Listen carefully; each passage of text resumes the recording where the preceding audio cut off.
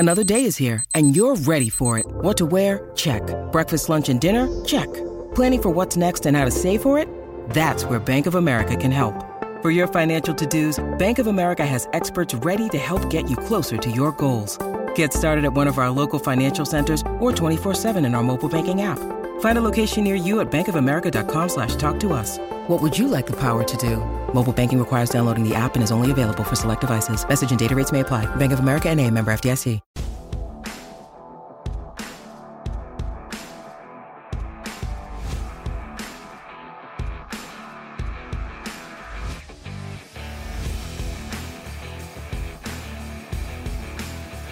Hello, everybody, and welcome to the Tip of the Iceberg podcast, brought to you as always by InsideThePenguins.com, a proud affiliate of the Hockey News. I'm your host, Nick Berlansky, joined as always by Nick Horwat. And well, Horwat, I gotta shield my eyes a little bit. You are bright with the new equipment coming in.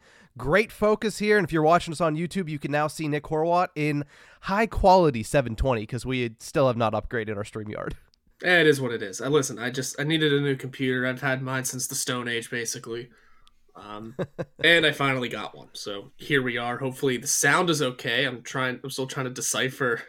I know it's Berlansky, you can hear me here through my microphone. I'm trying to decipher if my computer and where I record to can hear me through the microphone. But hopefully things go well today and it's not that big of an issue. Hey, that's a problem for the producer, not for... Oh, wait. No, I'm just kidding. That would be me. So, hey, I'll figure it out. We'll figure it out. It happens. But regardless, not only do we need to figure it out, Pittsburgh Penguins need to figure it out because that was their third straight loss last night in a 3-1 defeat to the Tampa Bay Lightning. We'll talk about that loss, especially because it comes at the heels of a challenge from the general manager that they did not listen to or answer the bell to on Wednesday evening. We'll talk about that loss, what that could mean with the general manager and president of hockey operations, Kyle Dubas, kind of putting the team to task.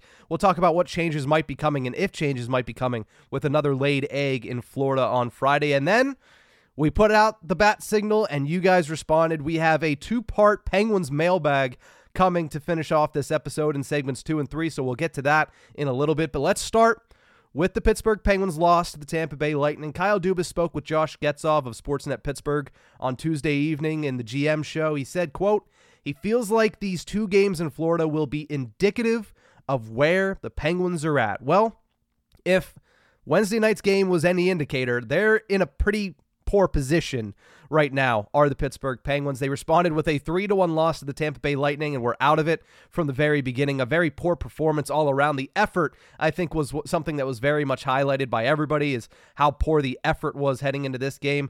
They showed life at certain points, especially in the third period. You saw Crosby, Malkin, and Gensel get a couple shifts together, and they created some offense and eventually scored the lone goal of the game in the final minute of the game. But at the end of the day, just a lackluster performance from start to finish, and really the third straight lackluster performance from the Pittsburgh Penguins. It was one of those rare games that I didn't even want to sit down and watch. I didn't want to be bothered with it, really. From the very beginning, we just knew that this team didn't look great. Once they allowed the first goal, it almost felt like it was over, and that's rare. Normally, especially recently, this Penguins team has found ways to come back from even two goals down in Tampa Bay just last week, essentially. This time around, it felt much, much worse, and I think that's just because of how the last handful of games have gone. I was trying to look at the bright side of things. They had entered that game with points in 4 straight, or 5 straight, whatever it may have been. 5, and that's leaning in the right direction, but it isn't getting over the right things. And you just knew it wasn't coming this time. It just wasn't going to happen. For the first time, really, that power play not for the first time, but finally you looked at the power play and just went, I'm not even bothering. I'm just going to immediately chalk it up as a miss. It's almost offensive. I mentioned this before. I didn't grow up playing hockey, so I can't give you the answers of how schemes should look or work, but I can tell you when the numbers are down, and boy, are these numbers down. And it's not pretty. And Dubas saying that these Florida games are going to be indicative of the season. Man, they got 3 days off after the Florida Panthers game. Even if things go right against the Panthers, let's be real. Things need to change. They got 3 days off. who knows what kind of maneuvers are made, and it would have to be something sizable to really move the needle. Yeah, you mentioned the power play. They're now 0 for their last 34, dropping below 10% success rate on the season. And at this point, it's honestly just like, can we decline the penalty and just suck 2 minutes off the game clock? Because that's what it is. Like, the only thing is, like last night, the only improvement that we saw was they didn't give up a grade A opportunity when they were on the power play, but they did have a 5-on-3 late in the game where they could have gotten on the board, and the power play still didn't look good. Like, they stayed in the zone, they had zone time, but the opportunities, and you mentioned that, you might not have played hockey, you might not be able to tell what systems are, but even watching the game, you can tell that something's not working. I mean, this team, I've never seen a team fail so miserably to get the puck into the zone. And it's partly because their breakout system is so poor that it allows the opposing team to just line 4 guys across the blue line and make it impossible for you to get the puck in and make it impossible for you to get possession. And that's what the Pittsburgh Penguins continue to do. And it's a struggle for this unit. It's a struggle for this team right now. Just in all facets last night, it was rough. Not only the power play, but the penalty kill gives up 2 goals uncharacteristically. I think Tristan Jarry had probably his weakest performance of the last couple of weeks. You're not going to put that game on Tristan Jarry, but he certainly wasn't sharp in that one. Third line was, what were the lines at this point? Because Mike Sullivan, when you see a coach like that who is very tried and true on, hey, and he's mentioned all season long, hey, we need to give these guys time. They're not going to be able to, figure it out in 2 seconds. You don't want to keep making changes upon changes upon changes because nobody catches their footing. You see him grasping for any life from this team by switching up the lines, and it was forced in the third period with Brian Rust going down with an injury. But even in the second period, they were throwing things in a blender, offensively, defensively. I'm surprised they didn't start switching out the goaltenders after every shift at this point, because Mike Sullivan was just trying to find life in any mention of the game for the Pittsburgh Penguins.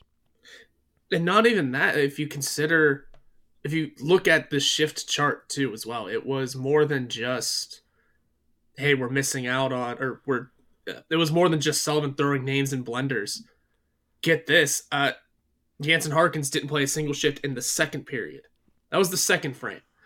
Joona Koppanen, who, already isn't playing much, played 2 shifts in the second for under a minute time, essentially benched. Jumped to the third period, Harkins found a little bit more stability and in playing time on the ice, and this is a full period without Brian Rust, mind you.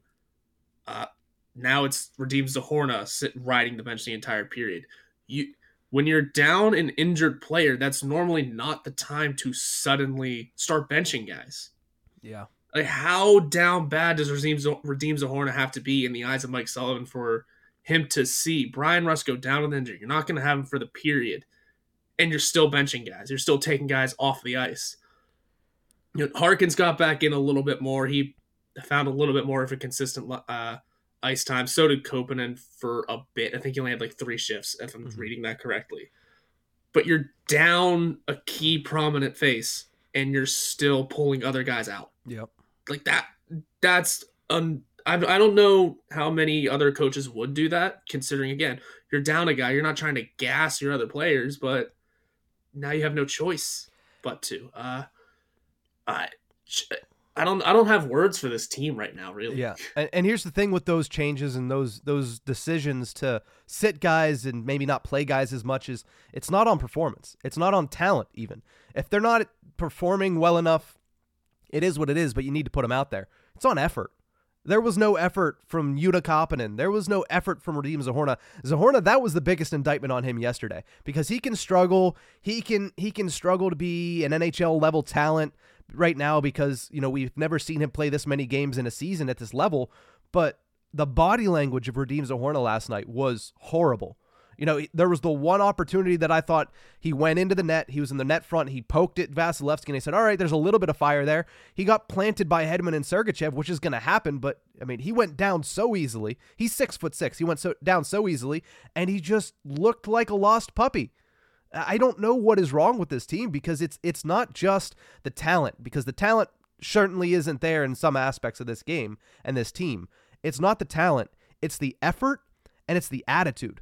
The attitude of this team right now is that of a losing team, and I don't think I could have ever expected a team that is led by Sidney Crosby, Evgeny Malkin, Chris Letang, what have you, to ever have that mentality. And it's what they looked like last night in Tampa Bay, and I think that's why it's so alarming that they lost the game in the fashion that they did, because like you mentioned, when they scored the second goal, I even tweeted it out. I said, well, the way the Penguins have been going, that's probably enough to get it done tonight. And it was. I mean, the Penguins scored a goal in the final minute, but even that goal was close your eyes and hope, because it bounced off of 3 or 4 Tampa Bay Lightning before it went in and extended Jake Gensel's point streak to 7 games. I guess that's a positive you can take out of it. But at the end of the day, Gensel doesn't care. Crosby doesn't care that he picked up an assist on that. No. The Penguins, they need to start winning games because, the atmosphere and in that locker room can't be good right now. They had a closed-door meeting, according to Josh Yohe, before the media was even allowed in last night. So something's going to have to change, especially considering Kyle Dubas put them to task, and they went out and they laid an egg. If it is any consolation, there is that Jake Gensel point streak. If it is any consolation, Sidney Crosby is still on a pretty good pace. If he can help turn this team around, you can have real conversations for Hart Trophy talk, and that's a very good thing to look at. But at the very moment that we are in, that's not important. Like you said, they are giving the core guys, Crosby, Malkin to a degree, even though the points really aren't there, he's trying. Letang always gives an effort.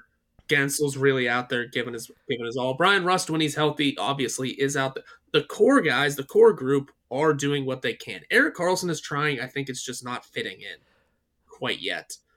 The main pieces are giving everything they can.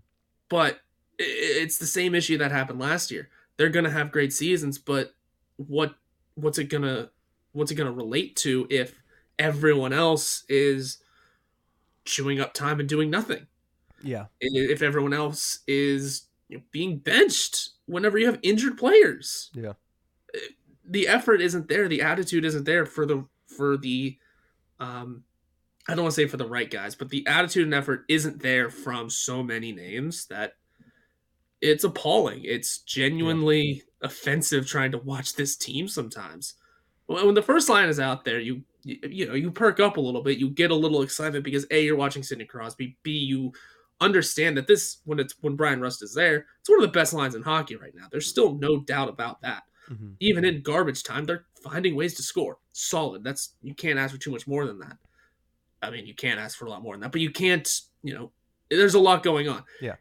You get excited when the first line's out there because maybe something will happen. And every power play opportunity, as dreadful as it is, there's that little modicum of hope, right? Like, there's the chance there. Hey, this is the one. It never is, but every time the big dogs go over the boards, you get a little excited because it's Penguins hockey one way or another. And then for the next, they play 16, 20 minutes a night. For the next 40 minutes, it's a gong show. You're not even paying attention. Yeah.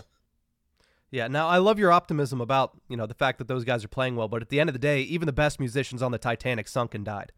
So damn, son. That's the point here. What are we going for? 100-point season and a Hart Trophy for a Penguins team that missed the playoffs? Like, that Sidney Crosby doesn't want that. Sidney Crosby might decline that Hart Trophy if that's the case, because he doesn't want that. What does he want? He wants to win another Stanley Cup. So, While yes, it is nice that Gensel is on a 7-game point streak. It is nice that Crosby picked up another assist. It is nice that those two are leading the National Hockey League in 5-on-5 points. But the Pittsburgh Penguins lost back-to-back games to the Philadelphia Flyers, and they lost again in the Tampa Bay Lightning, and they've looked progressively worse, and their effort has looked progressively worse game after game after game in these last 3.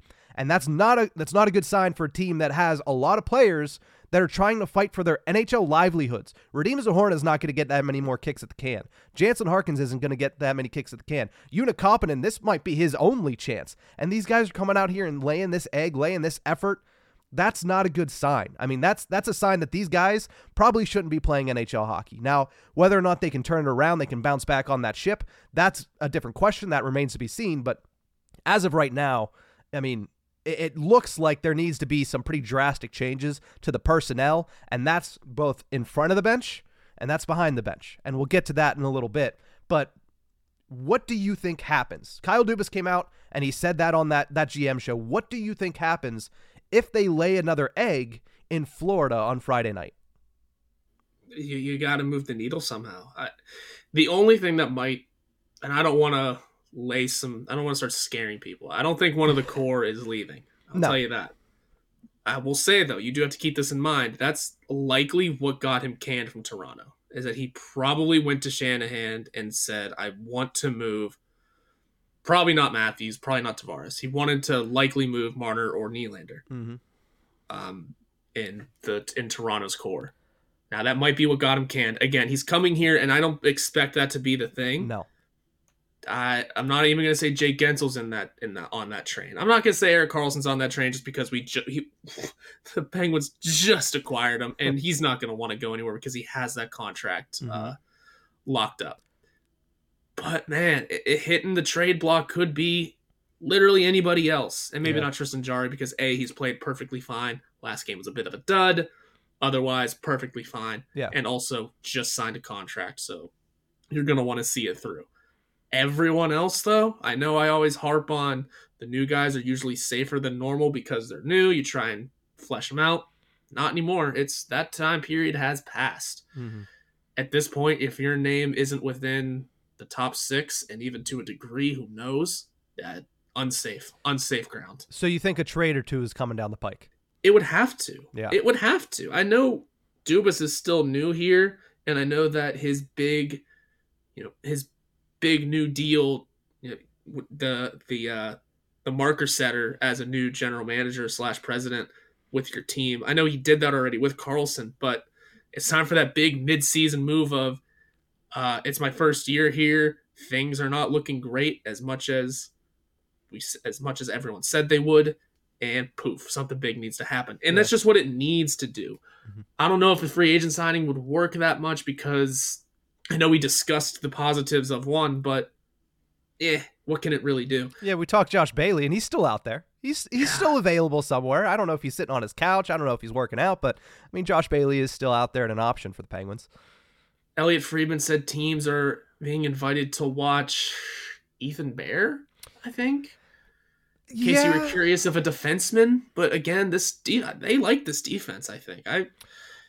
Ryan Graves is a gong show anymore, but Chris Letang, Erik Karlsson, they're not going anywhere. Where would this team be without Marcus Pettersson? That's exact word for word what you tweeted, and that's where I thought of it. And you're right. Where would they be? And they like Ludwig a lot. Ryan Shea, I think, is probably out of the lineup once P.O. Joseph is back, but I think they like this defense, so I don't know if a defenseman gets added unless I don't know. Speaking of Ryan Graves, though, because that's a hard one because he just signed a long contract. Yeah, you would have to eat a lot of that contract coming back. I don't think that that's a movable contract at this point in the season, but I do think there are plenty of players that could be on the trade block. There's not many of high value. Radim Zahorna, not really high value. That's probably somebody that you see get placed on waivers and get buried in minor leagues if he continues to play the way he has. P.O. Joseph might have some value, but right now it's probably as at its lowest point. If you wanted to trade him with any value, you would have had to do it in the offseason. Rickard Rakell, I don't think gets traded at least anytime soon because he's injured, and they want to see if when he comes back and he's healthy, if he starts to look more like the player that they had last season. Riley Smith is an interesting conversation because at the end of the day, the Penguins acquired him for nothing. And Riley Smith, let's face it, was this exact player as a member of the Florida Panthers. Yeah, he had good moments, but overall, he was kind of lackluster in Florida. That's why they got rid of him. That's why they basically handed him to the Vegas Golden Knights. And in Vegas, he flourished. Was that just the only place that he can flourish? I don't know. But I don't think even if he was just acquired by Kyle Dubas, because if that's the only marker we're setting, that's half of this team.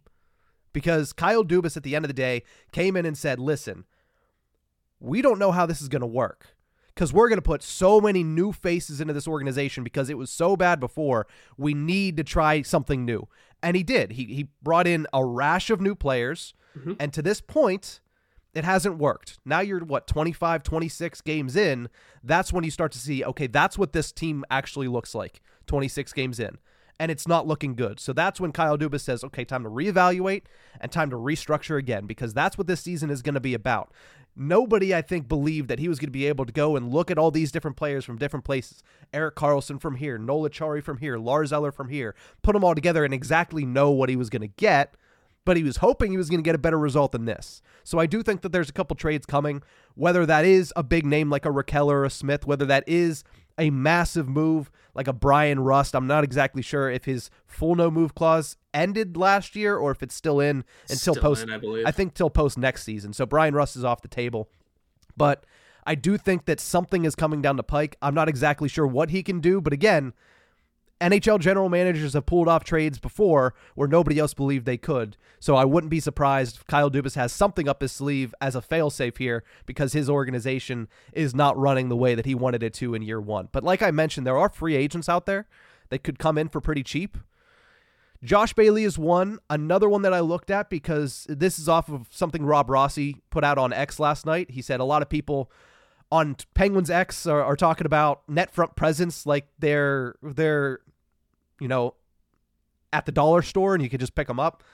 There's not very many out there. There's one on the free agent market that while he's not a big guy, net front presence guy, set the tone guy, he's somebody that I think would help the power play in that capacity, and that's Zach Parise. What is he up to? Because he scored 21 goals last year. There was a lot of belief in the offseason that he was going to go back to the New York Islanders, and it never materialized. If he wants to play, this is a guy that is great at redirecting the puck. He's not on Joe Pavelski level, but he's somebody that is really good at finishing in front of the net. He had 21 goals again last season, like I mentioned. Maybe that's a guy you bring in. Phil Kessel's another conversation you have to have. He was always great on the power play. I mean, it's a conversation you have to have. I wouldn't do it personally because I don't think that fits what this team needs to be. I think that, his lack of defensive ability in general is something that's probably too much of a negative for the Penguins, not to mention where does that personality fit with Malkin, who's at his wit's end, with Crosby, who's at his wit's end, with Mike Sullivan, who might be coaching for his job sooner rather than later. Like, how does that element fit into what the Penguins are doing? And is he good enough on the power play to elevate a 30th ranked unit to being something manageable? I don't know about that. Like, is it something that I would rule out? No, because right now the Penguins are one of the worst teams in the Eastern Conference, but I think that there's better options out there than Phil Kessel personally. Right, you're right. It is a conversation that you have. It's likely a quick one, though. Yes. It is likely a Phil Kessel. No. All right, moving along. Yeah. Next on the agenda. But you're right, because at this point, nothing can be off the table. Nothing can be off the table. Maybe just the core. Everything else deserves a conversation, no matter how short or long it is, because it's gotten to this point. It has gotten to this point of we're having that genuine Brian Rust discussion. His full no move is until next year, and honestly, we don't want to move him yet because he looks that good right now. Yeah. Ricard Raquel, he just hasn't been able to pick it up. There's that issue. It's just not flowing, and he's injured, so that hurts. Yeah. I like Noel Acciari a lot, so I don't think that one's he's probably that's an option to be on the table, but I think that's one of those shorter conversations of Noel Acciari. Leave him around. He's been good. I like him as his game as a fourth line center. You just move along. Theo Joseph might be the biggest piece we have because the Penguins have so many options behind him, and that's kind of you're right. That is an oof because Ricard Raquel would be, but I think the start of the season he's had has plummeted that value to the point where it becomes Theo Joseph because of that youth, that honest to God potential he has. He just has to find it again. Yeah, he's 24 years old. He's 24. And people are burying him like he's not an NHL prospect. He was good last season. He was great last year. Yeah. So again, 5 bad games this year. Who knows when he got injured because that popped out of nowhere. Yeah. Yeah. But I don't know. This team has a lot of question marks right now, and it'll be fun to wait and watch those question marks turn into answers, but at this point, there hasn't been very many. I forget how many games into the season we are at this point, like 26, 25 games into the season, but they're 10, 11, and 2 or something like that. So like 11, 11, and 3. Okay, so 25. 5 points in 25 games. We're doing not good. 82 game pace or 82 point pace. Not great, but we're going to take a quick break. When we come back, let's answer some of your questions. You were gracious enough to send us your questions on the Pens mailbag, and we are going to answer them coming up after the break.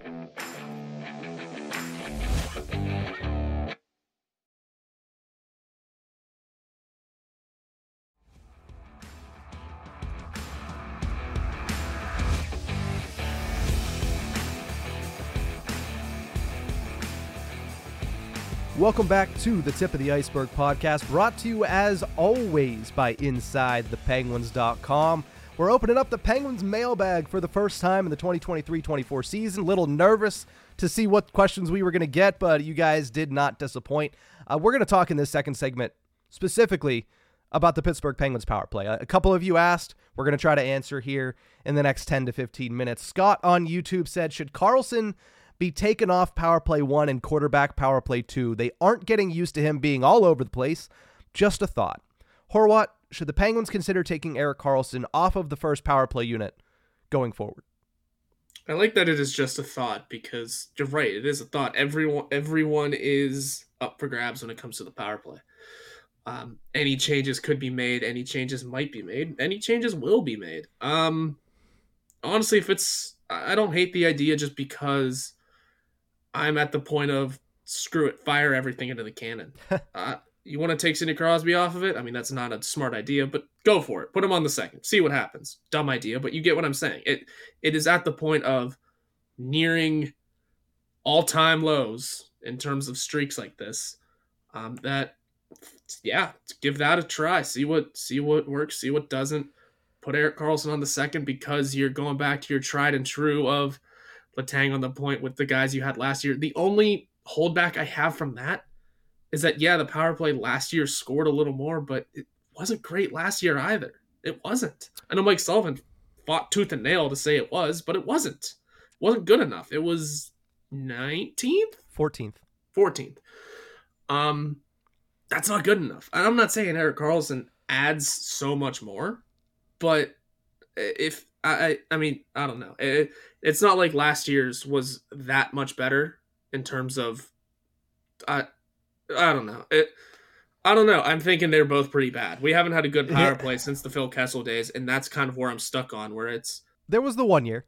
There was the 1 year with Jared McCann, and I think it was 2020 that the power play looked pretty good. But other than that, you're right. I mean, the power play hasn't been consistently good year over year since Phil Kessel, when he was not this old, since Phil Kessel was with the Pittsburgh Penguins.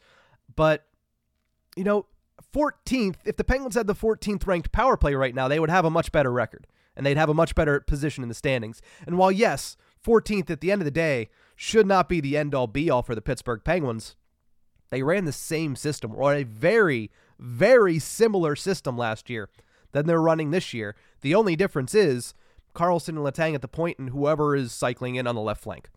So why not give it a shot? At least they were 14th last year, but I don't think the issue at this point, because the issue was personnel and system together. At this point, it's just mental. It doesn't matter who you change, what you change about the system. It's a mental hurdle that they have to pass. When they score that first goal, is it going to be, all right, the monkey's off the back, let's get it going now, we're good, that's all we needed, the mental drive is back, or is it the system? The problem is, I think it's a little bit of both, and right now the mental is making things worse and worse and worse, and you're seeing these power play opportunities get worse and worse and worse as time goes on. 0 for 1 to 0 for 11 straight wasn't as bad as we're seeing 0 for 26 to 0 for 34, because these last couple of games, the power play has not just been bad, it has been hilariously bad, and it has been probably historically bad to the level of how many opportunities they've given up, how often they are giving up the puck, how often they're not in their own zone on the power play. They're just sitting in the neutral zone trying to break the puck in, and they're not succeeding. So yeah, I think it's a thought. I think it's a thought that they should probably explore, because while Karlsson, yes, is an immense offensive talent, he's never really been the leader of all that great power plays. If you look back through Erik Karlsson's career, which I did yesterday because watching the game was a drag, so I started looking up some stats, Erik Karlsson has only ever been on one power play unit that has finished ranked 10th or higher. That was in 2018-19. The San Jose Sharks were ranked 6th on the power play. Outside of that, Erik Karlsson has never been on a top 10 power play. And especially the last couple of years in San Jose, it was pretty bad. 25th, 22nd, 29th, and 23rd following up that 6th ranked power play in 2018-19. So while it might not be him, some of those San Jose Sharks teams were very bad, especially last year and the year prior. It might not be him, but at some point you have to notice that he's never really been on a good power play. and you have a lot of other options. It's not like you don't have Chris Letang waiting in the wings to quarterback that power play and somebody else that can take the left flank. So here's this also did get me thinking. You mentioning that the Carlson's power plays have never really been top 10 in the league. Whenever the Penguins acquired him, one of the first big questions is where does he go on the power play? Where does he fit? I remember a lot of people saying that he should be on the second because Chris Letang has been manning the Penguins' first power play for how long now? Mm-hmm. Chemistry is there. There has been a track record of more success. But that was never explored. I think because pretty quickly we found out that Letang was willing to relinquish his duties there and take on a more defensive role. We found that out pretty quickly. And for what it's worth, Chris Letang has been phenomenal on both sides of the puck this year. Yeah. Great puck mover right now. I mean, maybe the points aren't at the same level. Again, imagine where Sidney Crosby and Jake Gensel. Sidney Crosby's on a 51 goal pace. At least he was. Imagine what that pace would be if the power play was moving. Yeah. Chris Letang would probably also have higher numbers. Again, he's only got 2 goals, 11 assists through these games, but his defensive acumen's been great. I think it was putting Erik Karlsson on the second unit was something that was never explored. And whenever the Penguins acquired him, I think that was almost a lot of people's immediate jumping point. Okay, second line right defense, obviously, because Chris Letang won't relinquish that spot, and then second line power play. But it was never explored. Again, I think just because pretty quickly we found out that Chris Letang's willing to give it up. Then when training camp started, it was both of them, and I liked that idea. And in hindsight, I think I still do like that idea, but it's just not clicking. Mm-hmm. Something's not working. Again, it might be the system, it might be the schemes. Maybe they're just not shooting it enough. I mean, everything is going wrong for it. That I don't hate. The more I think about it, the more I'm thinking, sure, why not plop him on the second and see what happens? If you put him on the second, though, for the love of God, give that line more time. Get more than the 15, 30 seconds than they get. Really actually give that second unit an opportunity to do something. I'm not saying that they're deserving of it, but you're putting Erik Karlsson out there who can do great things. And what was one of the big reasons why we got him? His 5-on-5 numbers were insane. Yeah. It wasn't for his power play acumen. It's because his 5-on-5 numbers were nuts. No, because as I just mentioned, his power play acumen is not quite an actual acumen. It's not great. So here's my thing. The Penguins played Tampa Bay twice in the last week. They played Philly twice in the last week. Name me one player on their second power play unit, either team. You can't, because they don't play. No. Well, because I couldn't name half the Flyers roster right now because they're a bunch of, not bums. No, but the point I'm just trying to make is they don't play, yeah. Coming into this season, I don't know why all of a sudden you bring in Erik Karlsson. That's why. You bring in Erik Karlsson, you put Chris Letang on the second power play, and now all of a sudden the second power play unit is something that you're striving to actually care about. You shouldn't have to worry about your second power play unit. It doesn't matter. Because if you have a good power play, your second power play unit is drinking water for 2 minutes. Less than 2 minutes. Is drinking water for 45 seconds before the first power play scores a goal, and then they stand up for hockey handshakes. You need to have a good first power play unit. Screw the second unit. Who cares what the second unit is like? The second unit only goes on the ice when the first unit is as embarrassing as this first unit is. So at the end of the day, I don't care what the second unit looks like. The second unit could be Jeff Carter. Everybody's saying, why is Jeff Carter on the second power play unit? I wish Drew O'Connor would get that opportunity. Who cares? The second power play unit is not important. It's not. Because if you're using your second power play unit, that means your first power play unit sucks. That's where the Penguins are at right now, and I understand that. But if you want to have a good first power play unit, let's start thinking like that. Erik Karlsson does not historically have great numbers on the power play. Erik Karlsson's not a power play player anymore. That's the mindset that should be had, at least going forward. Put Chris Letang back at the point, and like Scott said, we're going very long on Scott's question, so I hope you're enjoying this, Scott. Like Scott said, go back to what they had last year. 14th. A 14th ranked power play right now would have the Pittsburgh Penguins in a playoff spot.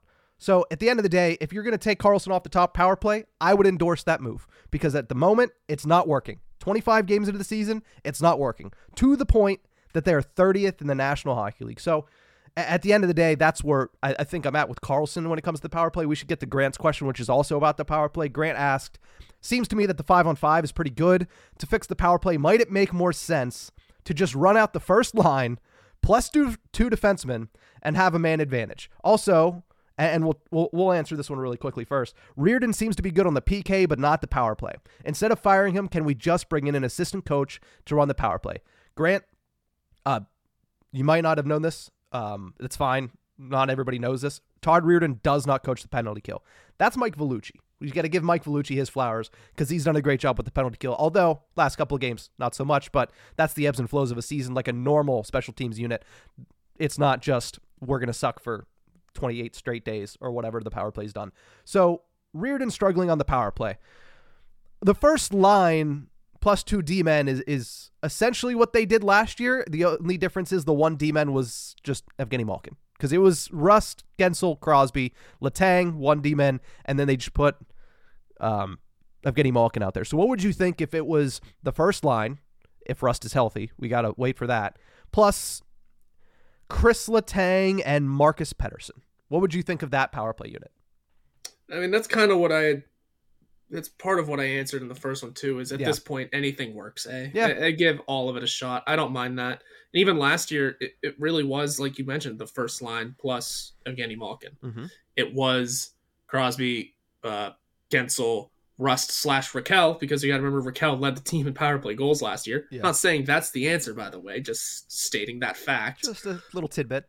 Yeah. And then Malkin took over for whoever, Brian Dumoulin, on the point. So that's essentially what they've always done. And I've always found it kind of interesting that that's how power plays run. It is essentially your first line. And again, like I said, at this point, fire anything out there. See if it works. And I don't hate that idea at all. I think I'm all for it. Mostly because it is kind of what we have already.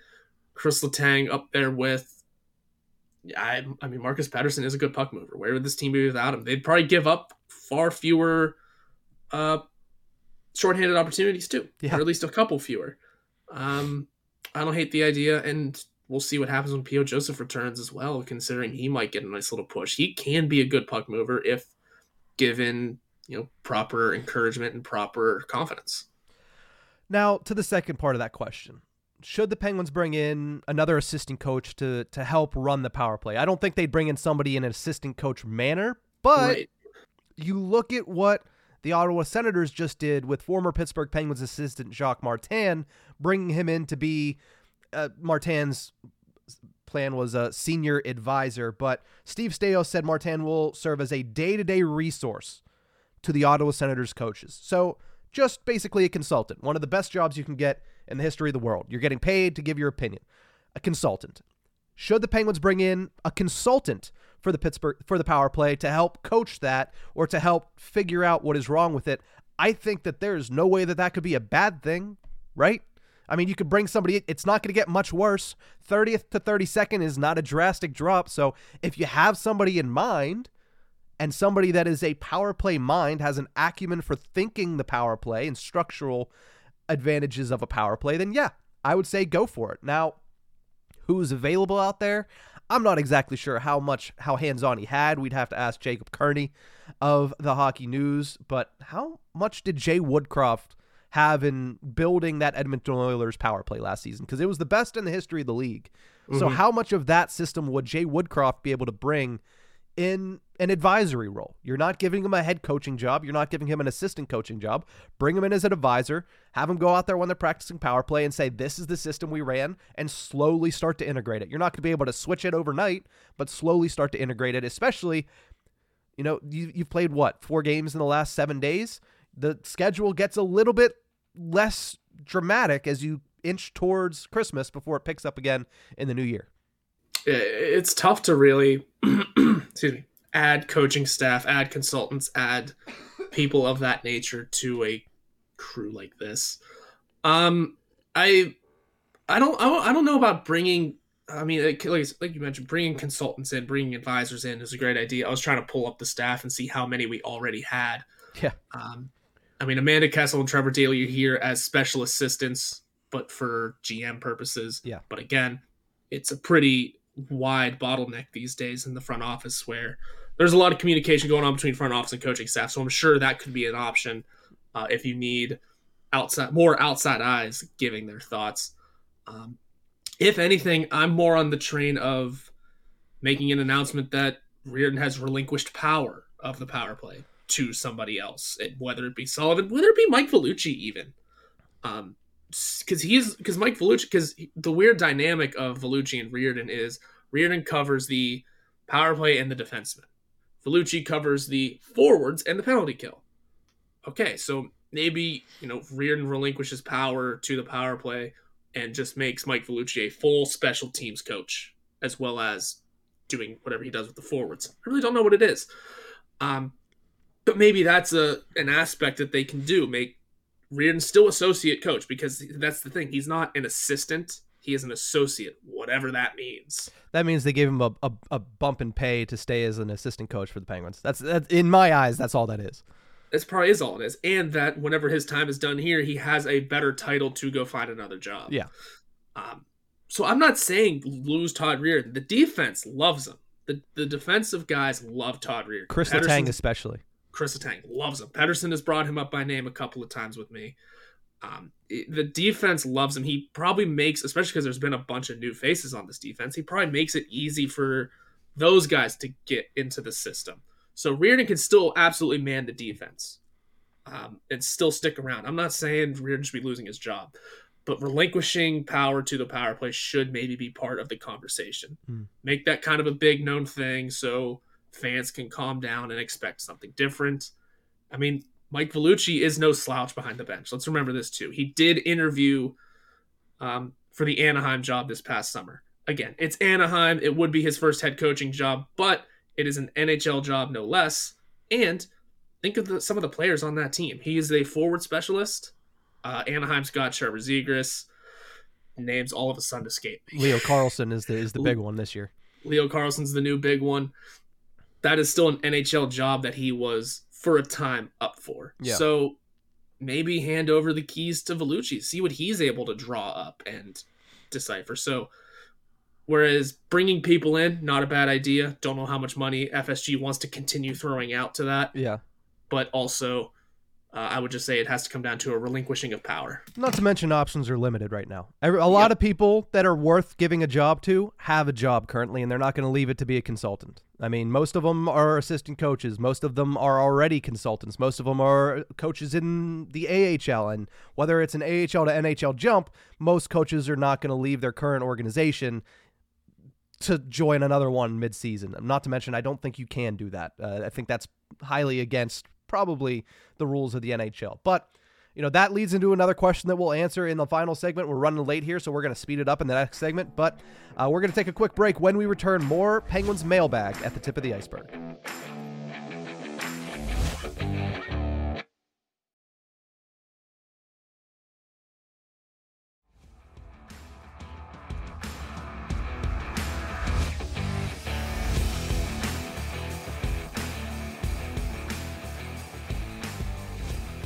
Welcome back to the Tip of the Iceberg Mailbag edition, talking about the Pittsburgh Penguins, who right now are losers of 3 straight and sitting outside of a playoff spot as of December 7th.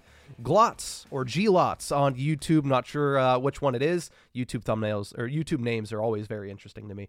Does Rickard Rakell go back with Malkin, or does DOC stay with Malkin until Rakell starts scoring upon return from injury? We talked about this a little bit. I believe it was either Tuesday or last Thursday on the episode.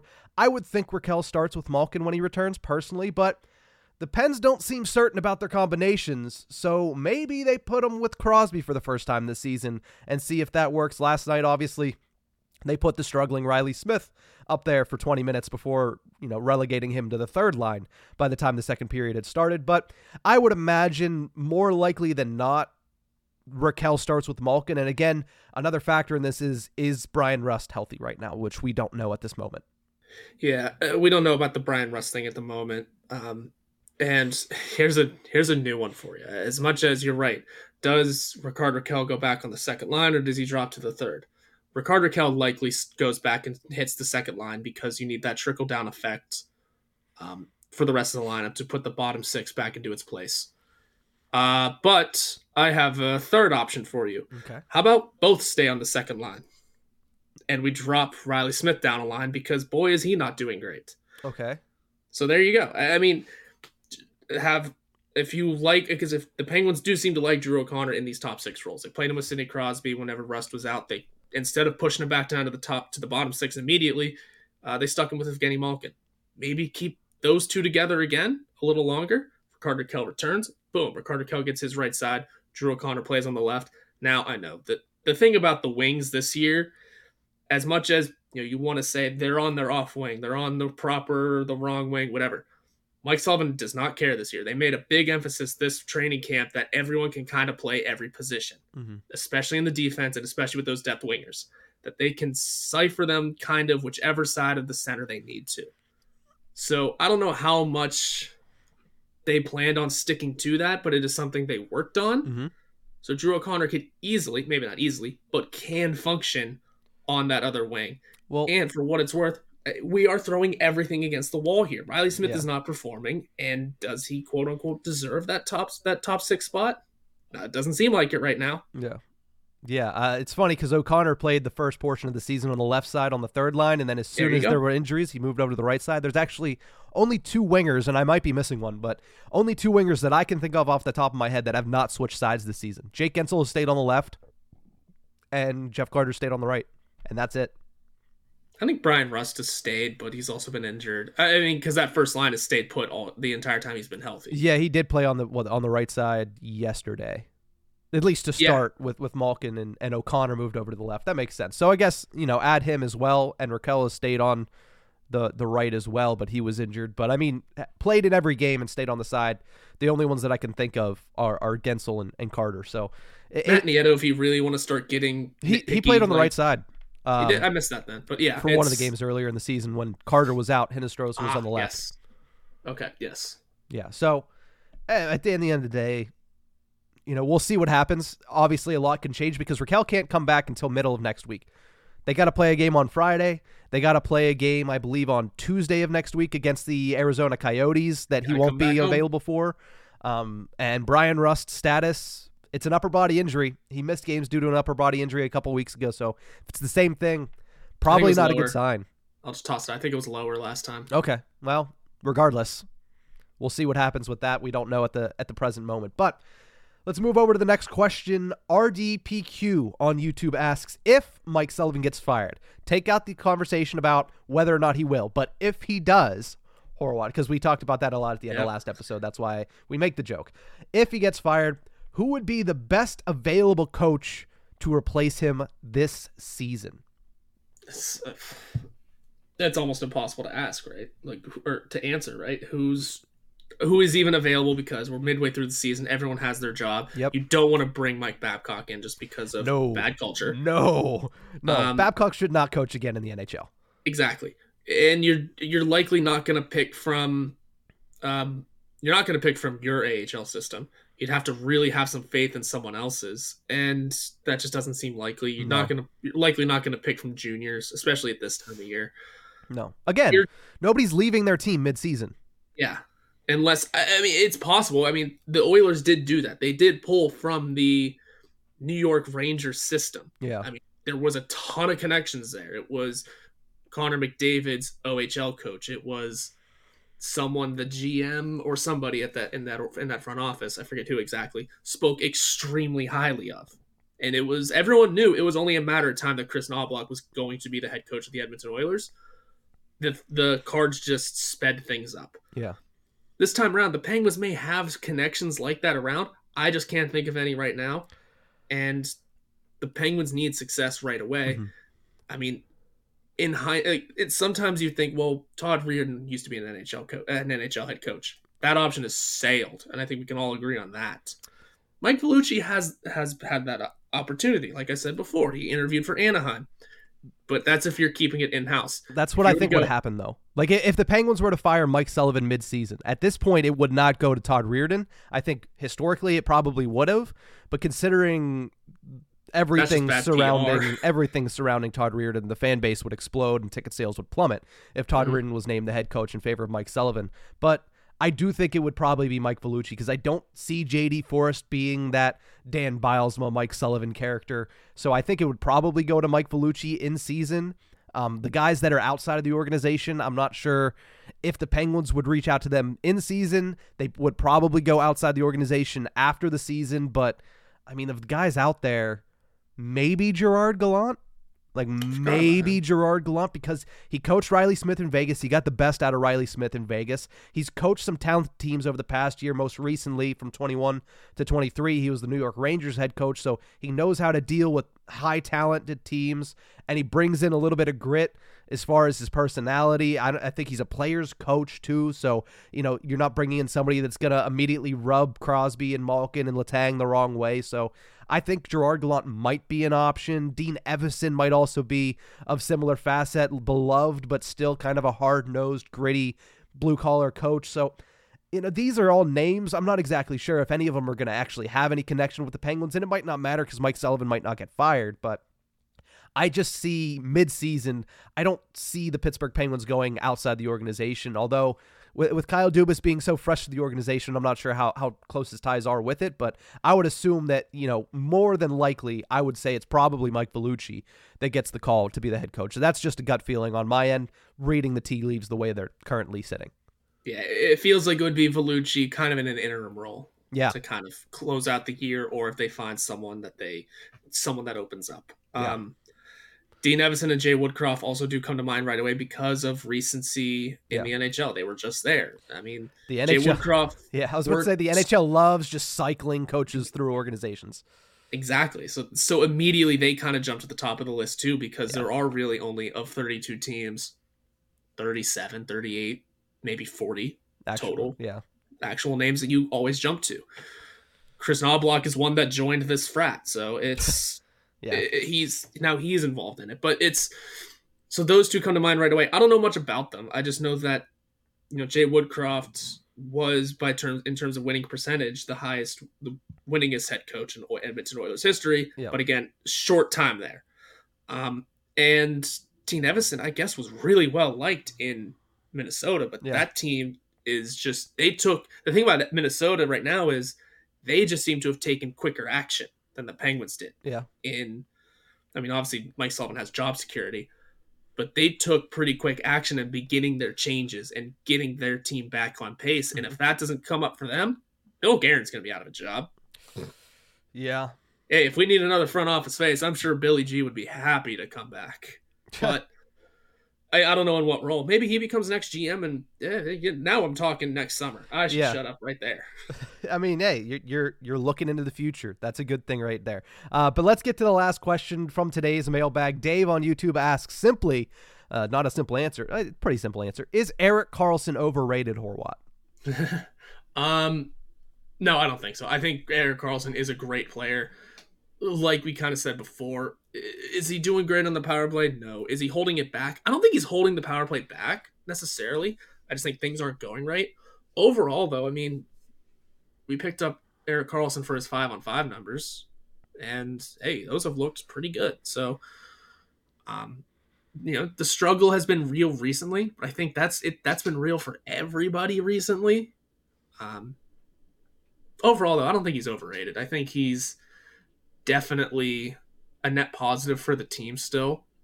And he's a plus 12 right now. I did not know that. Erik Karlsson's a plus 12 right now. So there are definite positive things happening. You have to figure if his career high in plus minus is plus 16, that happened in his third year. If you're worried about that kind of stat, but that means, here's the thing about Erik Karlsson though, because he is historically a severe minus player.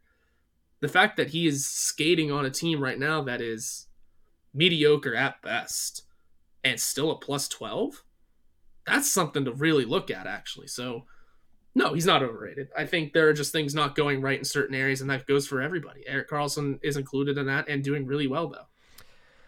Yeah, I think a lot of this question and the answer to this question goes based on what your expectations were of Erik Karlsson to begin with. If you expected him to come in and be the savior of the Pittsburgh Penguins and all of a sudden they're a top 3 team in the Eastern Conference, you might look at him as overrated, but simply because I think you overrated him in your own mind. I think as far as most people's idea of Erik Karlsson, he's appropriately rated. I think he's an immense offensive talent, and he's proven that. Even in games like last night, you looked at some of the plays that he made, and they're plays that only he could make because he has that supreme talent. Now, is he on a bit of a scoring drought right now? Yes. That's why I think, the topic and the conversation surrounding Erik Karlsson is getting so much louder because he has 2 points in his last 9 games. So if you're expecting him to be the 100-point Norris Trophy winning Erik Karlsson, then you're probably going to be disappointed this season because we've said all along, he's not going to repeat a 100-point performance. It is very unlikely that he's going to be able to do that. But if you expected him to be elite offensively, making very stellar plays offensively, and scoring at a clip that is, for most defensemen in the NHL, above average, that's exactly what you're getting. Yeah. I'm personally, yes, he's a defensive roller coaster. There are some times you look at it and you say, wow, it's a good thing that he is with Marcus Pettersson, because I think that's another reason why they're plus 12 is because Marcus Pettersson is very good at covering up for a lot of Erik Karlsson's mistakes, and I think that's Pettersson's a plus 13. Exactly. And they're a good yin-yang, but I also think Erik Karlsson has been better defensively than I expected, but I also, again, had very low expectations for Erik Karlsson as a defensive defenseman. I didn't think that he was going to bring anything to the table defensively. So yes, he's exceeded my expectations, but it's only because I had such low expectations for him as a defender. As an offensive player, he's been as good as advertised. He's just struggling right now, and honestly, if I would have looked at his power play earlier, I would not be surprised at what his output has been on the power play either. So he's a 5-on-5 specialist in the offensive zone. It's what Erik Karlsson is. It's what Erik Karlsson's been for the first 25 games of his Penguins tenure. Defensively, I think he's been better than expected. Power play, I expected more from him, but I also didn't look at the picture the entire way. Looking at the picture the entire way, seeing that, 27th, 23rd, 26th, 22nd, 14th, 20th, 11th, 15th, 21st. That's where he finished with the Ottawa Senators. That was the prime of his career. Some of those were before the Matt Cook injury that severed his Achilles. He still wasn't on good power play teams. So, looking at it from that lens, I don't think he's overrated. Now, if you thought he was going to be the savior of the Penguins franchise, you probably think he's overrated, and you're probably right in your own eyes, but I think in general, he's not an overrated player. Yeah, you just had to temper your expectations coming into it. A lot of people were expecting this, oh man, over the top, another 100-point season. No, me and you knew going into this season, he wasn't going to score 100 points again. We would be lucky to hit 80 again, honestly. I wanted a point per game. I think we both said 80 to 90 would be a great season from Erik Karlsson. Yeah, and I think for me at least, I'm trying to remember exactly. I mean, I'm sure I may have landed on 80 or at least a point per game. That'd be great. But still, a good season from him would be finding that defensive game, which he has done, and then maybe still getting 60, 70. Because regardless, even a bad season for Erik Karlsson is about 60, 70 offensively, and that's still better than anything Crystal Tang has ever put up. And that's kind of the thing that I was always falling back on, that even a down year from Erik Karlsson offensively is going to be the most scoring the Penguins have seen from a defenseman since the 90s. Yeah. So he's probably still on that sort of level. Erik Karlsson could probably still hit those best offensive seasons they've seen from a defenseman since that time and still struggle in so many different areas. But and they're going to get great things out of Erik Karlsson. He's here for a couple more seasons, so we're going to see him do great things for this team. Yeah. As for the overrated question, though, I don't believe so. I think I don't agree with it. Yeah. Yeah, I see where people come from. People are angry. They want to see success right away. Yeah. And it is very much a what have you done for me lately fan base, and that's perfectly fine. That's the way it should be, because it ain't much. So I just look at his stat line and I go, yeah, he hasn't had points in a couple games, but his defense has still been decent enough that it's not absolute bedlam. And seeing that plus 12 from him is kind of wild. So he's taking steps in the right direction in different areas. Yeah. So I think overall he's played great. I leave a lot of the credit for that plus 12 to Marcus Pettersson. I think he should honestly, a lot of it should be allocated to Marcus Pettersson. Make Marcus Pettersson a plus 25, leave Karlsson at an even. And that's probably more so where you're looking at the defensive side of it. But like I mentioned, you've been touting Erik Karlsson's defensive play and the way that he plays it a little bit differently than the normal Marcus Pettersson type defensive defenseman. But, I think there's been times where I've looked at him and been like, oh, Lord, help him. He's not playing defense well. But, for the most part, I've been impressed from what I've seen, at least more than I expected. But, we'll see what he's able to do. And the thing about his points, 2 points in the last 9 games, 1 goal, 1 assist. Before that stretch, he had, I think, when he had that point streak we were talking about, he had multi-point games in all but one of those games in that point streak. So he can go off very quickly and score in bunches and get a lot of assists in bunches. So we'll see if he can turn it around. We'll see if the entire team can turn it around. It's been a scathing episode for the Pittsburgh Penguins, but thank you to everybody that submitted their questions. We're going to do these a little bit more often going forward, especially with the chat function on YouTube that I just discovered, which is nice, and we're getting a lot of interaction on that. So we'll do more mailbags in the future, but we're hitting over an hour, which means it is time to say goodbye. Thank you guys so much for tuning in. We'll see you guys next time.